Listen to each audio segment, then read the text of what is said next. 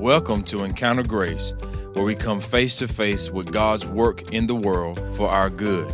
Join host Jason McKnight as we explore practical issues of community, theology, and leadership in everyday life. Welcome to Encounter Grace. We're glad you're here. I'm Jason McKnight, and I have with me Ben Hendricks. Ben, welcome.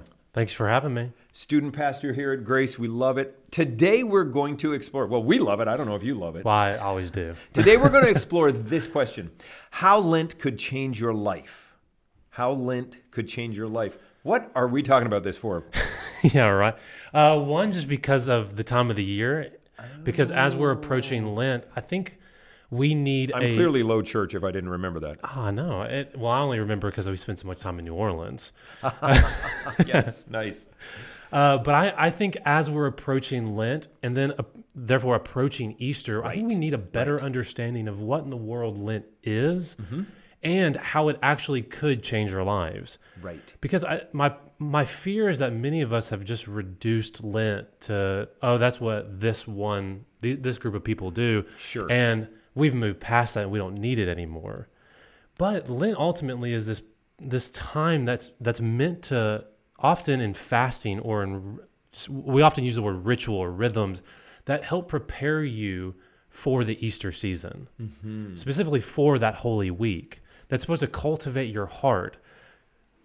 And so really Lent, as we prepare for Holy Week, for Easter, for Good Friday, preparing our heart, really we're using it as an excuse to get into this whole idea of outward changing the inward. So you keep taking us down that road. Yeah. So again, like the outward changing the inward, the things that you do can affect your heart. And we'll get into that in a moment. But I think to kind of frame it, the big question of why Lent is so important, why can it change your life?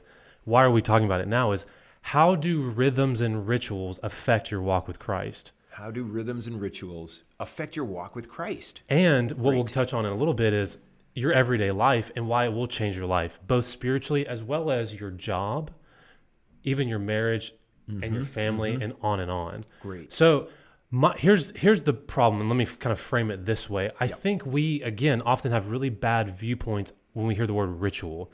It's true. We go one way or the other. We go to one extreme or the other.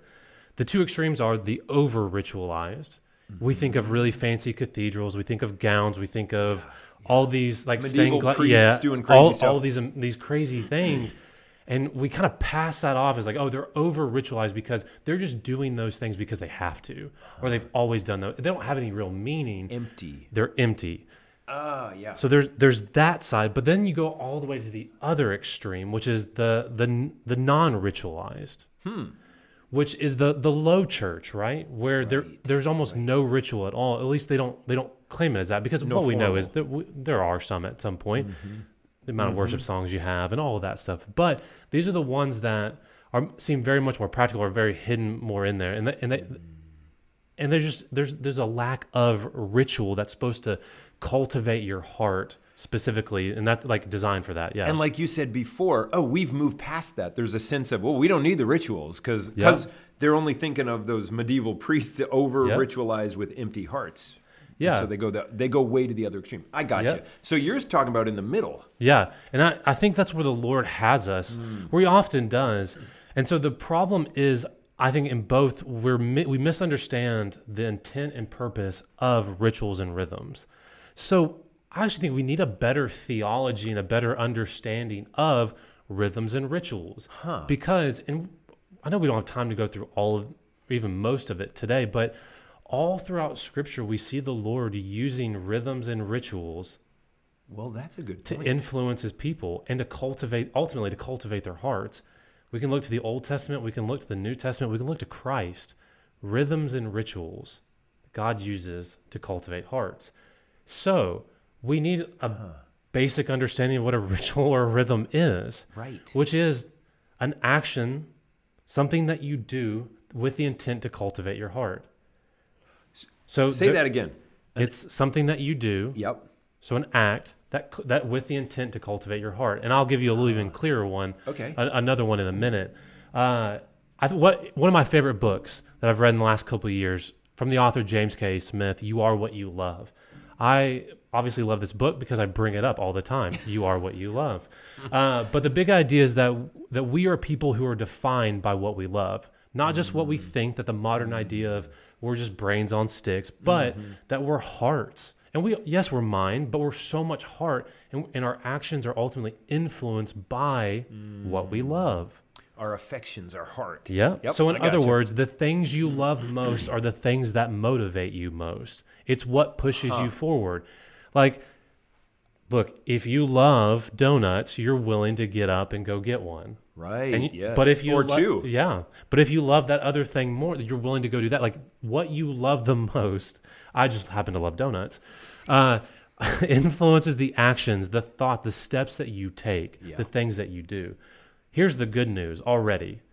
If our heart is our primary motivator, we can actually practice what we love.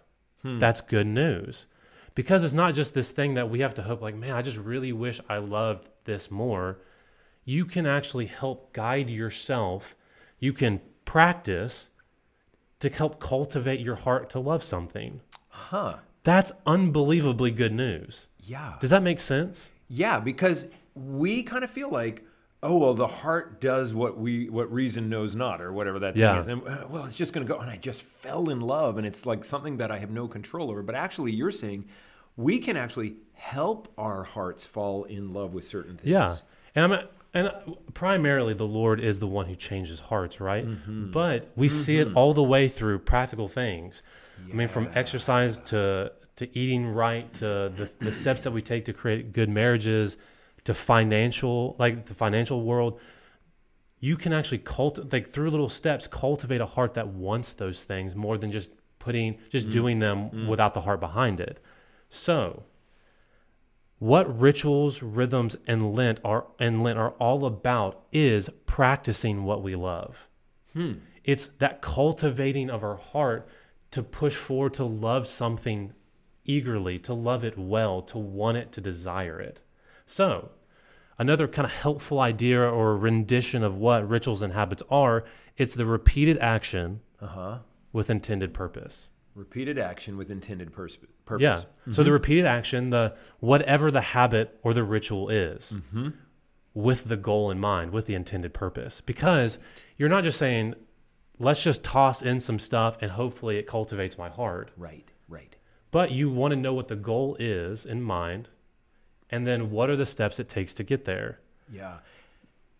That's what our friends in liturgical churches would say when they love the Lord and they rejoice in the liturgy as the service unfolds in a similar pattern. I mean, it's always a little bit different, but a similar pattern, and they rejoice in that pattern that warms their heart to the Lord. Absolutely. And I think the clearest examples for me of this was, when I first came on staff here, I remember I got a little overwhelmed with all of the ministry of students, parents, leaders, and events. And I found quickly what I was good at and what I wasn't so good at. Sure. And so I actually had to figure out what the goal was. I want to get this event planned. Okay, how do I break this down into steps? How do I set up these rhythms and these routines that help me along the way to get there, to be a better communicator, to be a better pastor, to love people well and to shepherd them? And some of those can look like things that are all very connected and some that are not. Right. Like sometimes you just don't want to go into work because you don't feel like a winner that day, or you don't feel like you don't feel like you have anything to give. One of the things that helped me out in that was in the mornings I have a routine. That, look, this will sound crazy to some people, but the fact that every morning I know that at 6:30 I start a workout and at 7:30 it ends, and by 7 o'clock my coffee is done and I've successfully taken a shower, and now I get to go do my quiet time. Like, I have a routine and a rhythm that I know at 9 o'clock when I get into work, I've already accomplished things. Right. Then I just get to live into what I've already been doing. I found through my own life this idea that vision leaks and rhythm builds. Vision leaks. We often lose sight of where we ultimately want to go when it's too far down the road. Yeah. But when we have good rhythms and rituals and habits, that builds you. Success at one thing usually will bring success at another. That's If I exactly feel if I was successful at that, maybe I can be successful at this. And there's that snowball effect. It's the classic saying, the easiest way to eat an elephant is one bite at a time. You can break it down. How do you be successful how do you create these habits? How do we move forward? So maybe you want to get healthier. So you start working out and eating better. You break it down. So those are the habits I'm going to have. I'm going to stop eating this. I'm going to start eating more of this. So maybe you want to get the promotion at work. I'm going to go in earlier. I'm going to talk to my boss. I'm going to ask about this. I'm going to start doing extra tasks. And you have to choose to go in earlier and ask for extra work. But over time, you don't have to choose that. It becomes part of your And that's rhythm. part of it. Yeah. It becomes that rhythm. And it's creating those good habits, like making the habit that if you want to improve your marriage, you're going to start communicating in this way or being open with this. Well, let me talk a little bit then, because you've been leading us into and starting to use the language of habits and routines, but you've really been talking about rituals and rhythms, and this broader sense of forming our hearts somewhere. I'd love to bring in habits and routines and seasons as these 5 words that all kind of go together, and they all share the same type of characteristics. So if you think of a concentric circle, and habit is at the middle, and then you go out a little bit to routine, and then to rhythms and rituals and seasons, but they all are of alike. They share characteristics. Yeah. We do them repeatedly. We can do them such that we don't have to think about them. And they form us as we do them. Now, that's true of habits all the way through to seasons, which we'll get to at the end. But from habits to routines to rituals to rhythms, seasons, we do them repeatedly. We can do them such that we don't have to think about them anymore. And they form us as we continue them. Charles Duhigg wrote a book called The Power of Habit. Yep. And he talks about how do we, so let's just go right to the smallest one for a second. How do we form habits? And his whole point is just like ours. So in his book, The Power of Habit, it's the same as ours. It's like, how do we get the right practices in our lives in place so we don't have to think about them, but they effect great change in our lives, positive change. Yep. And he describes the cycle of forming habits as there's a cue, which prompts an act, which leads to a reward. There's something that alerts you and that prompts you to do something, and then you're rewarded for it. I mean, a super simple one is, you wake up in the morning and you've got morning breath and your wife doesn't want to kiss you. I mean, so there's your cue, So Is this one hitting close to home? Yeah, that's right. You come to work and we don't want to kiss you. No, I'm kidding. So the cue is you're not going to kiss. So it prompts an act, the brushing of the teeth, so the fuzz is gone and the morning breath is out of there. And then the reward is your wife wants to kiss you. Well, look, you have to choose. I mean, hopefully you're not married, still not brushing your teeth in the morning. Sure. But just to say, it's a silly example, but the point is after 2 weeks, 3 weeks, 4 weeks, that brushing of the teeth in the morning is just a habit. You don't even think about it anymore. Yeah. And actually, it's very fun to watch this in kids as you start them on these good habits of brushing the teeth, and then they become sort of teenagers or middle schoolers or whatever, and putting on deodorant. Well, you have to do that, please, or don't come to dinner. Please. But then you don't have to tell them after 3 months. It's just part of their habits. They don't even know they're putting on deodorant. It just happens. It's part of your habits. Morph into, when you string habits together, that's a routine. That's that next concentric circle out. And you string them together, and now you have a routine. So what is your routine to get you out the door in the morning? The alarm goes off. It's the teeth in the toilet. It's the coffee and the Bible. It's the working out for you and not for me. It's the shower and the shave. It's the breakfast or no breakfast. Yeah. Kiss the dog and away you go. Yeah. I mean, but you know what? You're not thinking everything of those. You're just doing them because it's part of your string of habits that now is this routine that gets you out the door. Or the routine at the start of the workday. So here at Grace, you already mentioned, like working at Grace. Here at Grace, on a Monday morning, we have a practice that all of us kind of know what we want to do the first kind of hour and a half. We call it the spark plug, kind of to spark plug the week. These simple routine tasks that we can all by 9:30 or 10 o'clock have a bunch of wins. in our column. Yep. They're just simple Yeah. things. The whole point is that we get into a routine of getting stuff done. And so we got the spark plug. And maybe once a year we kind of talk about it. What's your spark plug? And but the idea is these change our lives as we do them. Habits strung together become a routine. By the way, there's bad habits too. Amen. I was a nail biter, in Nice. elementary school, into high school. I don't know how it started, but I was a nail biter, and my fingers would just go into my mouth and I'd bite the nails. I don't know. It took forever to stop the bad habit. Like habits Yep. form you. It's true. And I'm telling you, it takes forever to stop good habits too. Maybe not quite as much, but Yeah. Okay. So then let's go back to that big question then. So Yeah. we've talked about rhythms and rituals and how they can implement us, and the idea is to cultivate our hearts for the Lord. Okay. How then do rhythms and rituals affect your walk with Christ? Right. I think that's a really important question to ask and then to be able to answer. That we need to have rhythms and rituals that are in our lives that are pushing us to love the Lord more. Mm-hmm. Or how about to steer away from certain things? Right. That often the best way to cultivate our hearts is to kind of push away the things that often lead us away. You're right. Like there's just certain You're right. precautions I have to take to help steer my heart and my eyes and other Yep. things away from things that, unfortunately, my sinfulness will often run off to. Mm-hmm. And so I have to create habits Yes. and build rhythms that put me in places to win Mm-hmm. and to be obedient, Yep. not for this empty sake of obedience, but in a heart-filled place of obedience, of one that's ultimately is cultivating my heart, where I love the Lord more after. Like, so I think we need to begin to understand that it's not just with our work, it's not just with our morning routines, but it's with even the most important thing I think that's a part of our lives. Our walks with the Lord, that rhythms and rituals can set us up for success. Yeah. No, they do set us up for success. You're right. Yeah. And maybe we need more of them.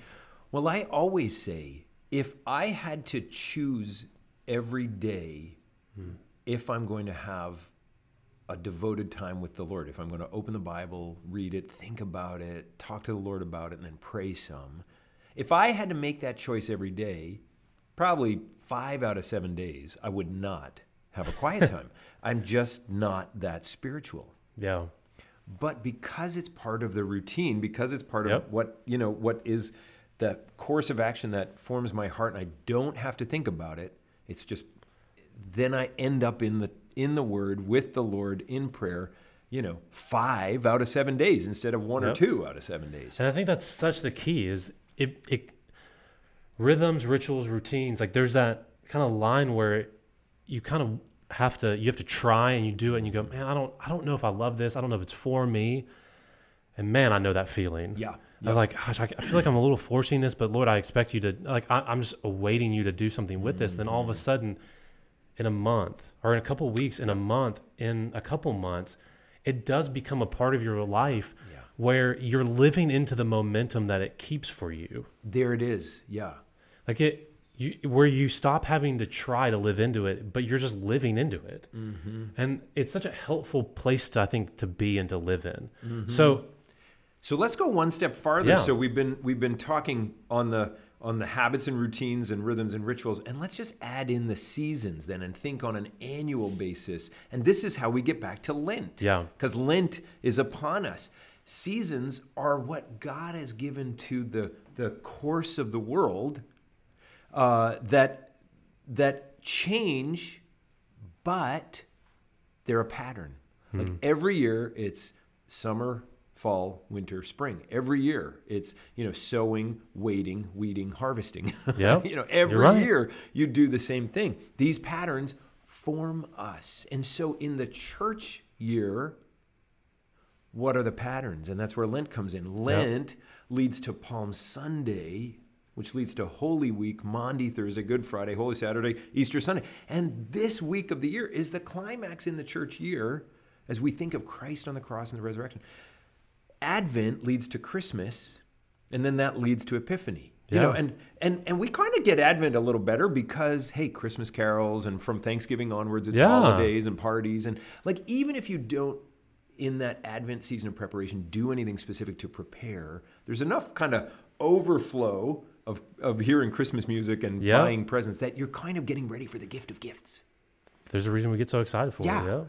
How do we get ready for Holy Week? How do we get ready for Good Friday? How do we get ready for Easter Sunday? You know, that's why I think the Lord's given us this gift of Lent, which honestly I'm growing into, Yeah. of, okay, how do I prepare in a special way? Because all 365 days are special, but maybe some are more special than others. Well, I think I might have an easy Okay, one yeah. for you. And when I say easy, I mean one that I really struggle with and can almost never fully do because I just struggle with it. How about fasting? Just So Lenten practice of fasting. yeah, and not even just not fasting for 40 days here. What I'm saying is maybe just start off small, and so maybe one day a week. Right. And maybe during daylight. Yeah, but there's all kinds of different fasting. So maybe we need to kind of understand what the purpose Which of, is where giving up something for Lent comes from. Like, exactly. yeah, like you gave up sunflower seeds. I was so spiritual and wanted to impress this person. So I think it's just important to remember that fasting is not about denying yourself. It's about satisfying yourself in God. Like, that's a good distinction. It's helpful. Yeah. Fasting is not about the physical pain, but the spiritual pleasure. Often we remove the physical pleasure and we get a deeper grasp of spiritual pleasures. Because it drives us to Yep. think more. That's Yep. good. It drives us forward and draws us in. So maybe we can fast from something. What do you think? So thinking of prepping ourselves and fasting as one of them. You're Yeah. right. And fasting from different things. Like maybe you realize, hey, you know what? At night, I'm just sitting down after dinner and watching 2.5, 3 hours of television, Yeah. Netflix or whatever. Maybe you say, during Lent, I'm not going to watch any, or I'll watch 1 hour or one show. I mean, that's fasting. That's changing. Yep. And you take a little time and say, well, Lord, let me love you more. Yep. I mean, that's an idea of how to fast Yeah. something different. And one thing it always does for me is it helps me see the other habits I have. And to be able to use this season to replace that with another habit that actually is beneficial. So we're saying, I'm not going to go on Instagram. I'm not going to go on this social media or whatever. What's another one? I think another thing you can do, like, again, thinking, okay, the 40 days of Lent, preparing for Holy Week, maybe you add a different prayer practice into your daily routine, not just your morning quiet time or evening quiet time, whenever you do it. Maybe like 3 times a day, you get on your knees and pray the Lord's Prayer from your heart. Like, just to say, Lord, for this time, I'm going to do that. Or you find a Puritan prayer or some other prayer, and you say, I'm going to pray this, or I'm going to, like, I do think when you engage God more in your day intentionally, this is called a rhythm, a ritual, Amen. a habit that moves your heart. And I think one that the Lord gave me that's a little bit shorter, and this was specifically for Holy Week. I found a great intimacy with the Lord by just reading the last 7 days of Jesus' life with those 7 days. So, wow. Palm Sunday. Just the Palm Sunday part. Yep. You start there and you don't move on. And then you go to Monday, and then you go Tuesday, and then on to Good Friday, and you get the cross. And then you get back to Sunday, and it's the resurrection. I think one of the hidden beauties I've found is when you do it this way, there's this anticipation and emotion that we often lose when we read it in one sitting. Yeah. Because the death of Christ and his resurrection is a page flip away. But it wasn't really. Right. And they had to sit in that. And there was the first time I did this, I was like, okay, I'm not going to get anything out of this. But yet the Lord showed up. And it's become this rhythm and like a yearly routine. Yep. That helps really help me cultivate my heart before the Lord on this Holy Week. Ben, thank you. Thank you Absolutely. for sharing that from your own experience. But also thank you for helping us and think about how Lent could change your life. As we think of these rhythms and rituals and habits and routines that God uses to shape our characters and how Lent fits into that. Yep. Thanks for leading us on this. Thank you for joining us today. Like, subscribe, comment, share. We'd love to hear it all. And join us next time as we come back. Blessings. This is a ministry of Grace Fellowship Church in Kinston, North Carolina. Visit gracekinston.org or follow us on Facebook and Instagram